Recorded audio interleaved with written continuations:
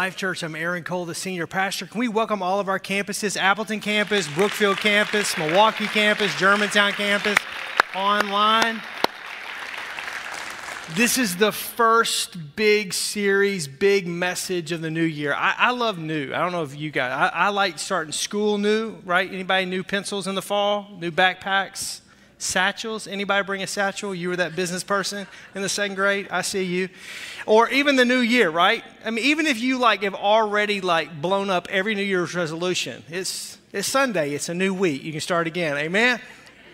Yes. So if you have your Bibles, I want you to turn today to Genesis chapter 37. Genesis chapter 37. And we are doing a series this entire month called Dream Again. And today I want to talk to you just about dreams, about God-given dreams. Actually, this is going to be a two-part message. I'll do this week and then come back next week and we'll finish that out. But it's a two-part message, and we're going to look at the life of Joseph in Genesis chapter 37, 38, and 39. So you can keep that open if you want to take notes. It's a great series to take notes on. And dreams. Sometimes when you hear a title like that, you just kind of go, okay, this is... great, awesome. You don't really know. I'm just kind of trading days for dollars. I'm in midlife, or I don't know what it is that my plan or purpose that God has for me, or it hadn't worked out the way I thought it. Kind of your life feels more like a country song, right? You just woke up with some kids and an SUV payment and a mortgage. It's just like, what happened? This is a great series, or if you are on top of your game and you're hitting at all cylinders.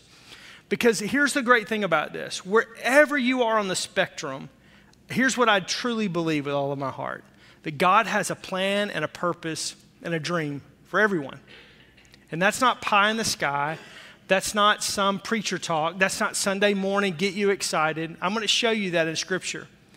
Matter of fact, we see dreams in the Old Testament and the New Testament. The entire early life of Jesus was directed by dreams through his father Joseph. Every bit of the way. Joseph is not a priest. Joseph is not a prophet. Joseph is not a man of the cloth, has some special connection to God. He was a carpenter. He was a tradesman. He probably was a part of the local union of carpenters. You know what I'm talking about? In Jerusalem. And so he and yet that's how God speaks to him. God shows up in our lives in the most unexpected ways to continue to remind us that he's not forgotten us, that the dream and the calling of God never lifts. And even when we make mistakes, let me just say this, because some of you kind of go, there's a certain amount of guilt, I missed the mark. I sinned, I crashed and burned, I made a mistake, I totally disrupted my life. And so that's a great message, but it doesn't work for me. Let me tell you this. When God called you, when God gave you a dream, when he put the plan, the purpose in your heart, he knew the sin, the mistakes, the issues, the wrong turns you would make. Yet he still called you. Yet he still put that in your heart. Not to frustrate you. God's not some cosmic killjoy, but to tell you that he has a plan and a purpose and a place for you. And so today, whether you're some middle school kid, I was going to say middle school, and I said middle-aged, I don't know, Freudian thought there. Maybe you're some middle school kid that's trying to figure some things out. Maybe you're a college kid that just the graduation is happening way too fast and you don't know what you're going to do when you get into the real world because your parents have been telling you about that. Or you're in the middle of your younger part of your life and you're trying to wrestle with how do I make this thing happen? It's not happening fast enough. You're middle-aged, where am I at? What's going on? Or maybe you've gone from success in the first part of your life and now you're looking for significance. This series is for you. And so these next 2 weeks, we're going to talk about 5 qualities of a God-given dream. And I just want to say this too, as I get started. I was talking to Tammy yesterday, and I just said, I'm doing this message and this deal. Anything you would add? She said, I think you should share about the fact that, I joke, but I think it's really true. I think it takes 20 years to become an overnight success in Milwaukee. I just do. Milwaukee's kind of like Cincinnati. Who was it? I can't remember the name of the author who said, a noted American author who said, Mark Twain, I want to be in Cincinnati when the end of the world happens, because Cincinnati is always 20 years behind the times. I think Milwaukee's kind of there. And so the deal is that to get to sometimes where I am, man, I remember having a dream in my heart when I was in Bible college of wanting a church that would reach thousands of people in a given weekend. Again, back then, nobody had any idea of multi-site or the leveraging of video or video venues. We were still with Walkmans, right? CDs were the new hot thing at that point in time. You know, that thing that uses a coaster now. That was everything, right? And so, but I remember that was what was in my heart. And I wanted to be a part of a church where there were people of all races and backgrounds that came together. That people that could show up on the city bus or pull into a parking lot in a Bentley, and it didn't matter. They would sit side by side and they would worship God in spirit and in truth.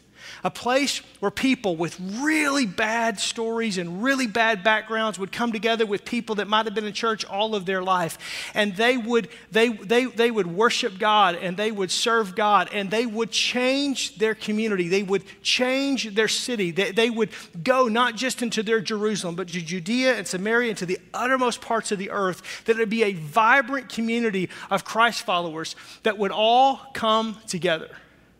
Well, I'm 51. I'm still working on that dream. I'm still living on that dream. I'm still trying to always keep that fire stoked for that dream. So every time I get to go to the Milwaukee campus and I get to be around Pastor Robert and Latrice, there's something about the energy in that room, which, Pastor Robert, you need to invite me back because it's been a while since I've been there. Amen.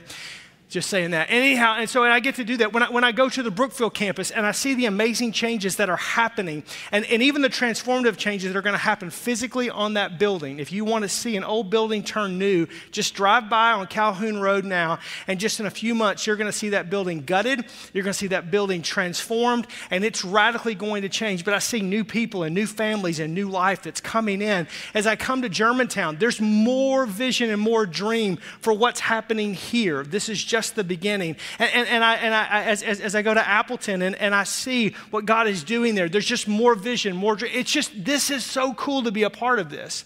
But I'm just saying, it all begins when God speaks something in your heart. You have this dream in your heart. You've got this purpose in your heart. What dream do you have today? That's really the question. I could stop right there. What dream do you have today? And what is happening with that dream? Joseph, God-given dreams. First statement, God-given dreams direct your destiny. This is why dreams are so important, because God-given dreams will always direct your destiny. Everybody ends up somewhere, but few people end up somewhere on purpose. God-given dreams will direct your destiny. A dream, what's a dream? A dream is this. It's the passion and the purpose that God has placed in your heart.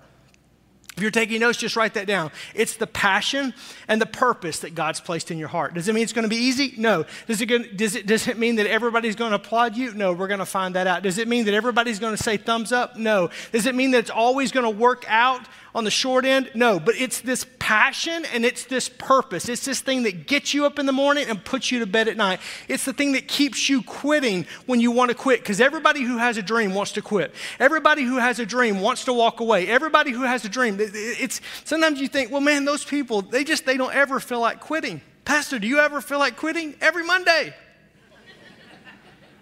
Amen. The words of the great Pastor Tommy Barnett, I quit every Monday, but before I quit, I go and I get myself a cup of coffee and I say to myself, self, you can go one more week. And I go one more week. And so if you ever see me having a cup of coffee on Monday at the coffee shop, don't stop me. It might be the end, right? I mean, we all do this. There are days where we go, it's easier to make a living than this, or it's easier to do this, or God, where are you in this? Or God, did I really hear from you? But it's this passion and this purpose. It's this thing that keeps you going and moving that's been your heart. Genesis chapter 37, verse number 2. If you have your Bibles, you can follow along. If you don't, it's going to be on the screen. Joseph, being 17 years old, it's important, was pasturing the flock with his brothers. Verse 3, and now Israel, that would be his father, loved Joseph more than his other sons because he was a son of his old age. And he made him a robe of many colors. But when his brothers saw that their father loved him more than all of his brothers, they hated him and could not speak peacefully to him. Again, I think it's probably most brothers, right? Especially being young. But look at verse 5. And Joseph had a dream. Joseph is 17 years of age, and he has a dream. God speaks to his heart about his destiny at 17. Be careful when some 17-year-old says, I've got this idea, I've got this dream. Be careful when some young adult says, I know this may sound crazy, but this is it. Be careful when you look at some kid growing up in church. You might have changed their diapers in the nursery, that God uses them, but to do exceedingly and abundantly above all you could even imagine. Joseph at 17 has this dream from the Lord. Now you may be 17, you may be 27, you may be 47, you may be 67, but God still has a plan and a purpose, a passion for your life, a dream that he's placed in your heart. Listen to this, Acts chapter 17, verse 26. And he made from one man every nation of mankind to live on the face of the earth. Check out this next statement. Having determined allotted periods and the boundaries of their dwelling place. What does that mean? It means that God has purposefully determined the time and the place in which you will live so that you might best accomplish his purpose for your life. You're not here just because. God didn't just put this in your heart just because. You don't have something that resonates with you just because. No. No. God has allotted a period and a boundary of your dwelling, of your life. Don't take that lightly. But I'm only 1 out of 7 billion people on the planet. Isn't that amazing? And the Bible says that God knows the number of the hairs on your head. That's how much he knows about you. It's not my words. I don't know that about you. I mean, I don't know your name, right? But God knows more than your name. God knows that he has put you in this particular place, in this particular time, for this particular reason. But I never planned on being in Milwaukee. Join the club. This was never part of the plan. I never thought of this. I get it. I married someone and this happened, or I took this job here or this thing, and that. It didn't really matter. God has been guiding and directing and leading your life, but he's placed this passion and this purpose in your life. You're not here to work for the man. You're here to work for what God's put in your heart and in your life. Oh, you may have to do a job that pays for your faith-based ministry that God's put in your heart to do, and that dream. But the truth of the matter is God has purposely determined the time and the place in which you would live, and it's here. Let's read on Genesis 37. Let's go back to that. Let's pick it up in verse 5. And Joseph had a dream, and when he told it to his brothers, be careful who you tell your dreams to. I'll talk more about this later. They hated him even more. And they said to him, he said to them, hear this dream that I've dreamed. Behold, we're binding sheaves in the field. And behold, my sheaf arose and stood upright, and your sheaves gathered around it and bowed to my sheaf. I bet his brothers did hate him. I hate my brother. Who do you think you are? Look at verse 8. And his brother said to him, are you indeed going to reign over us? Are you indeed going to rule over us? This is their little brother talking. So they hated him even more for his dreams and his words. Not everybody's going to love your dream. Be careful who you share your dream with. Be careful who you share the purpose and the passion that God's put in your heart with. I find this to be true. More people will celebrate you and your failure and your misery and have pity on you then will applaud you and your success in life. You want to know who real friends are? Real friends are still there when you make more than they make, when you're more successful than they are, when the success of your dream is eclipsing what theirs is. The people that celebrate you and your success, those are real friends. Those are real friends. And for those of you that are successful, you need to hear that, because the reason is that this is why it's so difficult to have a dream and to carry it out, because you will lose friends over the plan, the purpose that God's put in your heart. Not everybody's going to like you. And when you share that, or when that dream becomes a reality, oh, wow. And then in that moment you go, did I do something wrong? Did I say something wrong? Is there something wrong with me? No, it's just we're like crabs in a bucket, man. We want to pull people down, keep people down. If I can't get out, you can't get out. If I can't be successful, you can't be successful. That's the reason why sometimes some crusty old person will tell you that will never work. I've tried it and it will never work, and that's what, yeah, right? Until somebody goes. The 4-minute mile could never be broken. Running the 4-minute mile, it could never be broken until somebody goes and does it. And when someone does it that same year, there's 12 other people that break it. Why? Because there becomes these barriers. We can't do X, Y, and Z. You can't do X, Y, and Z.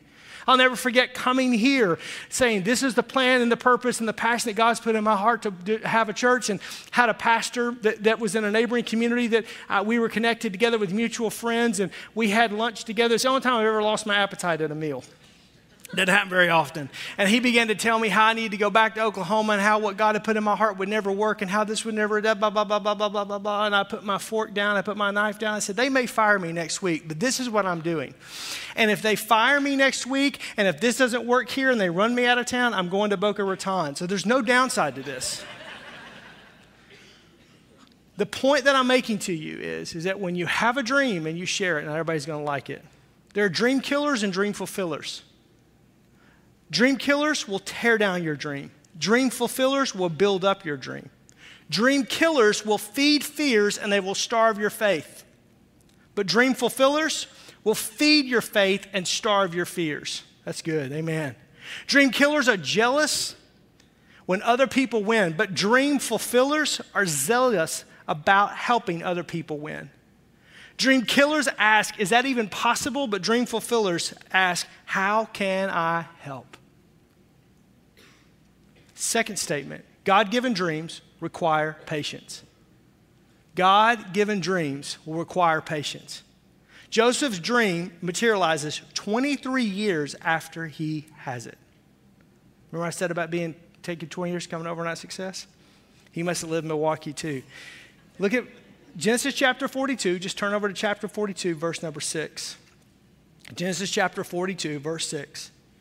Now Joseph was a governor over the land, and he was the one who sold to all the people of the land. And Joseph's brothers came, and they bowed down themselves before him with their faces to the ground. So we go from him being 17 to now 23 years later, he's 40.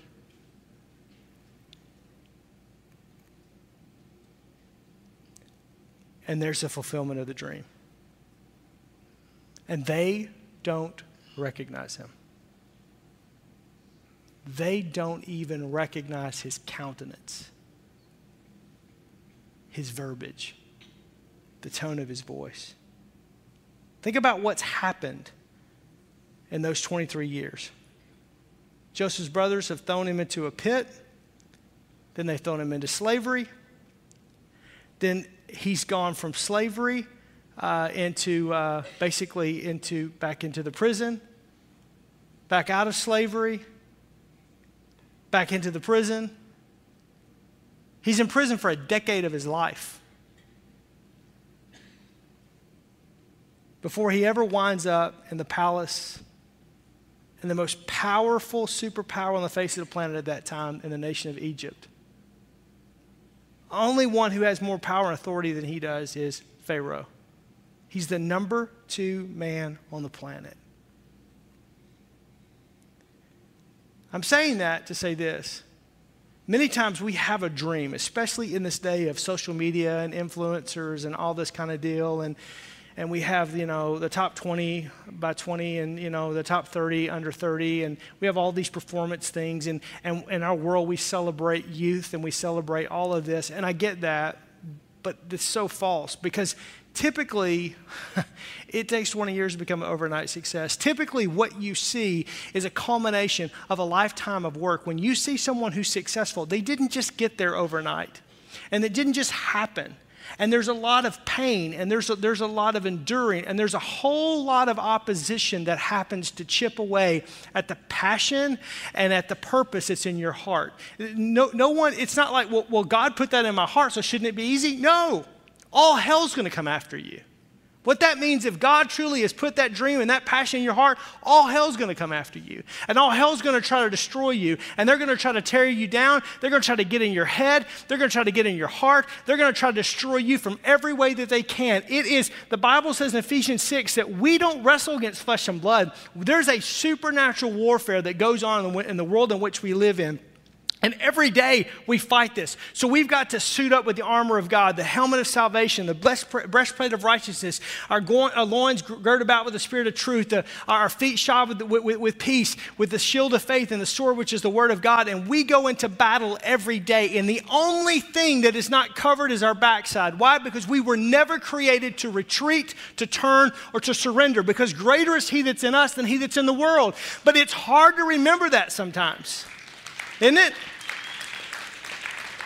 When you're fighting hell and you're hanging on, and sometimes all you can do is, Paul would say, when you've done everything you know to do to stand, you just stand. You just don't give up. You just don't quit.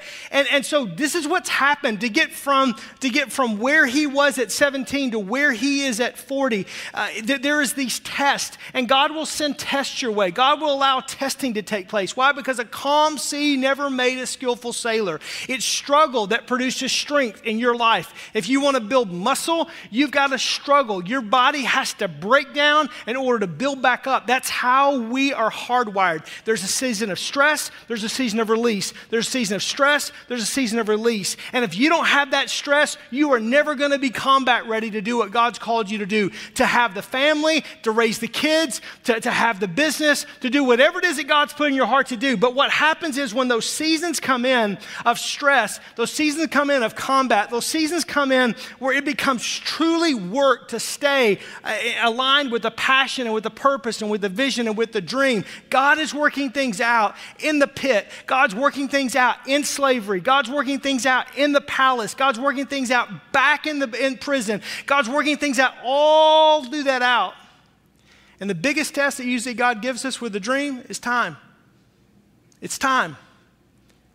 How long does it take to get to this place? How long does it take to get here? How long? How much? What do I have to do to get what God's put in my heart to do? Maybe it's 10 years. Maybe it's 20 years. You want to really know what I think? For me to accomplish what I think that God's put in my heart, it will take my life. It will take 40 years of my life to pastor here. That's a lot of time. And I'm one of these guys, if you know me, like if I could have 9 lives, I would sell real estate one week. I would be an attorney. I would love to litigate stuff. Does that surprise you? I would love to be an ambassador. I think it'd be fun to do that. I would love to, there's all kinds of things I would like to do in life, but I only have one life to live. Sounds like a soap opera, doesn't it? One life to live. God, here it is. And so he puts in my heart what he wants me to do. Do I always like it? No. Is it easy? No. Do I want to quit? Yes. Am I frustrated? Yes. Do I feel like I'm way in over my head? Yes. The only solace in being in way in over your head is if it's a God-sized dream, you can't fulfill it. Only he can. That's the story of Joseph. Joseph can't get himself where he is. Joseph can't go to enough schools. Joseph's not from the right blood lineage. He doesn't have the right pedigree. It's all this, but it's all this time. It's all this time. It's all this time. And this is one of my favorite verses, Galatians 6:9. Let us not grow weary in doing good, for in due season we will reap if we do not give up. Don't quit. Don't quit. Don't quit. Don't quit. Don't quit the marriage. Don't quit the kids, although you feel like it, amen. Come on, glory to God. You may need to kick them out of the basement, but don't quit on them. Don't quit. Don't quit the job. Don't quit school.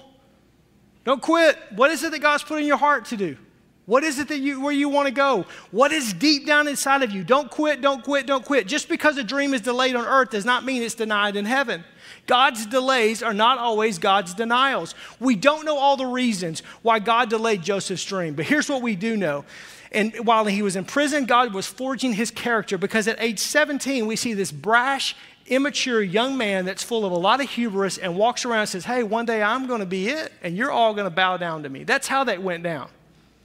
I know we read it like, and my sheaf will bow down to your sheaf. No, let me tell you how it went down. I have a brother. It'd be like this. Can I just tell you how great I'm going to be?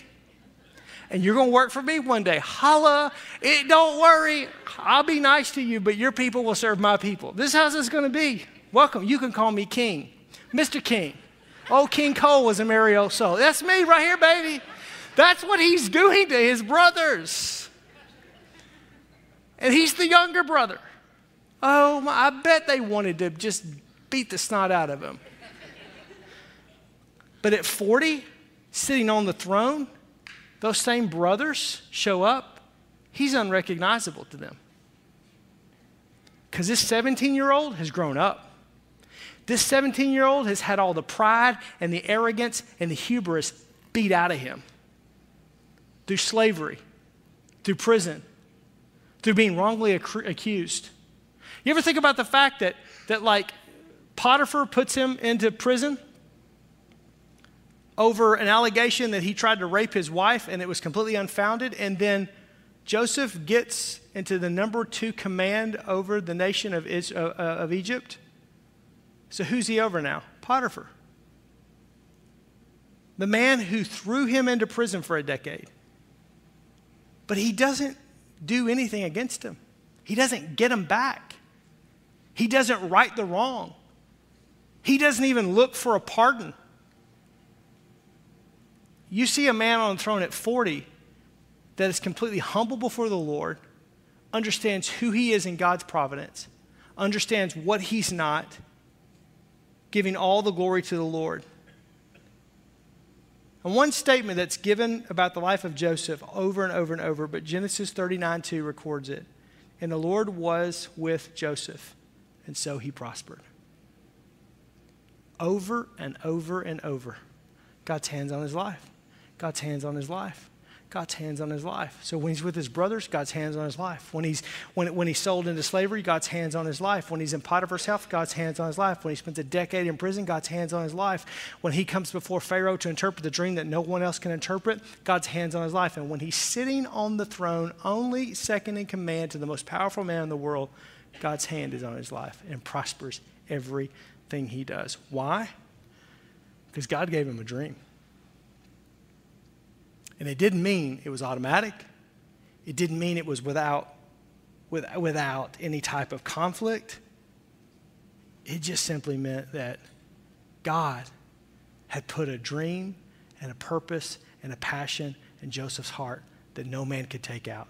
The only person that could eject is Joseph. Because God won't force you or me to do what we don't want to do. You don't want to fulfill the dream of God? You're the only person. Listen to me. Somebody needs to hear this today. You are the only person that can stop the dream that God's put in your heart. There's no boss. There's no person. There's no adversary. There's no devil in hell. Because God has placed that in your heart. The only person that can deny you the dream that God's put in your heart is you. So I ask you the question that I asked you before. What's your dream? What's your dream? What would you dare to dream in 2023 if you were utterly convinced that God was with you? If you were utterly convinced that God had put something in your heart that no devil in hell could take away, that no man could rob or steal from you, that no woman could come in and malign and take away from you, that nothing, that no one except the Lord himself has put this in your heart and no one can do that. Ephesians 3:20 says, God can do anything. Far more than you could ever imagine or guess or request in your wildest dreams. God can do that. What's your dream today? So today I just want to close in prayer. At every campus, I just want to close in prayer, and the campus pastors are going to come back, and we're going to wrap things up. But I want to begin this series of this messages today and just ask you that question: what is your dream? And if you go, I don't know, then I would encourage you to write that down, and this week, make it a matter of prayer and go, God, what is the dream? What is the plan? What is the purpose? Now, let me help you with this. God still speaks. I don't care what the naysayers say. I don't care what the antichrist, anti-God agenda in this world says. God still speaks. And in that moment, if you'll give God the room and the time and you'll ask him, he'll speak. So if you don't know what the dream is, ask him, God, what is it that you want to do with my life? What's the plan, the purpose for my life? What is it that you want to do? If you know what it is, then I would encourage you to write that down and just look at that this week and go, how am I doing with this? Maybe you're discouraged. Maybe it's not happened as quickly. Be honest about it. Make it a matter of prayer. Maybe there's some obstacles in your way. And maybe there's just some things that just simply just don't quite, just give it to the Lord this week. Come back this next week because we're going to continue. We're going to finish this sermon. When God gives you a dream, I've only gotten the first 2 points. I've got 3 more points to give you, but we're out of time. I'm going to finish this up. We're going to come back. What happens when God gives you a dream? How do you know it's a God-given dream? Because I'm telling you, the greatest thing I could do for you as your pastor is simply this, is to help you discover the dream that God has in your life and to encourage you and to support you and to equip you to do what God's called you to do. That's what the Bible says my job is as a pastor. That's what your campus pastor's job is to do, is to equip you to do the work of ministry. What's the work of ministry? The dream that God's put in your heart. The dream for you, for your family, for your home, for your business, whatever it is. God, I just pray today, show us. If there's anyone here that doesn't know what the dream and the purpose that you have for them, if they don't know what that is, I pray, Lord, let them pray that audacious prayer, that bold prayer to ask of you. And I pray this week, Lord, that you would speak to them. Any person that would ask that of you, I just pray, God, you would show them. They may deny it, they may suppress it, but that you would show them in a way that's undeniable between you and them. Lord, I pray for anyone that's discouraged today. God, as they write that dream out, this is what you put in my heart. That I just pray that this week that their faith would grow as they've heard the possibility. As we've looked at a man named Joseph, which is just like us, flawed and failed just like us, but who had a dream at a young age. And it took 23 years. And he had to overcome obstacles that most of us never have to overcome. Prison, slavery, being maligned and lied about, hated just because of his dream. I just pray, Holy Spirit, encourage our hearts today. And give us patience in the waiting for the dream, the fulfillment of the dream. In Jesus' name, amen.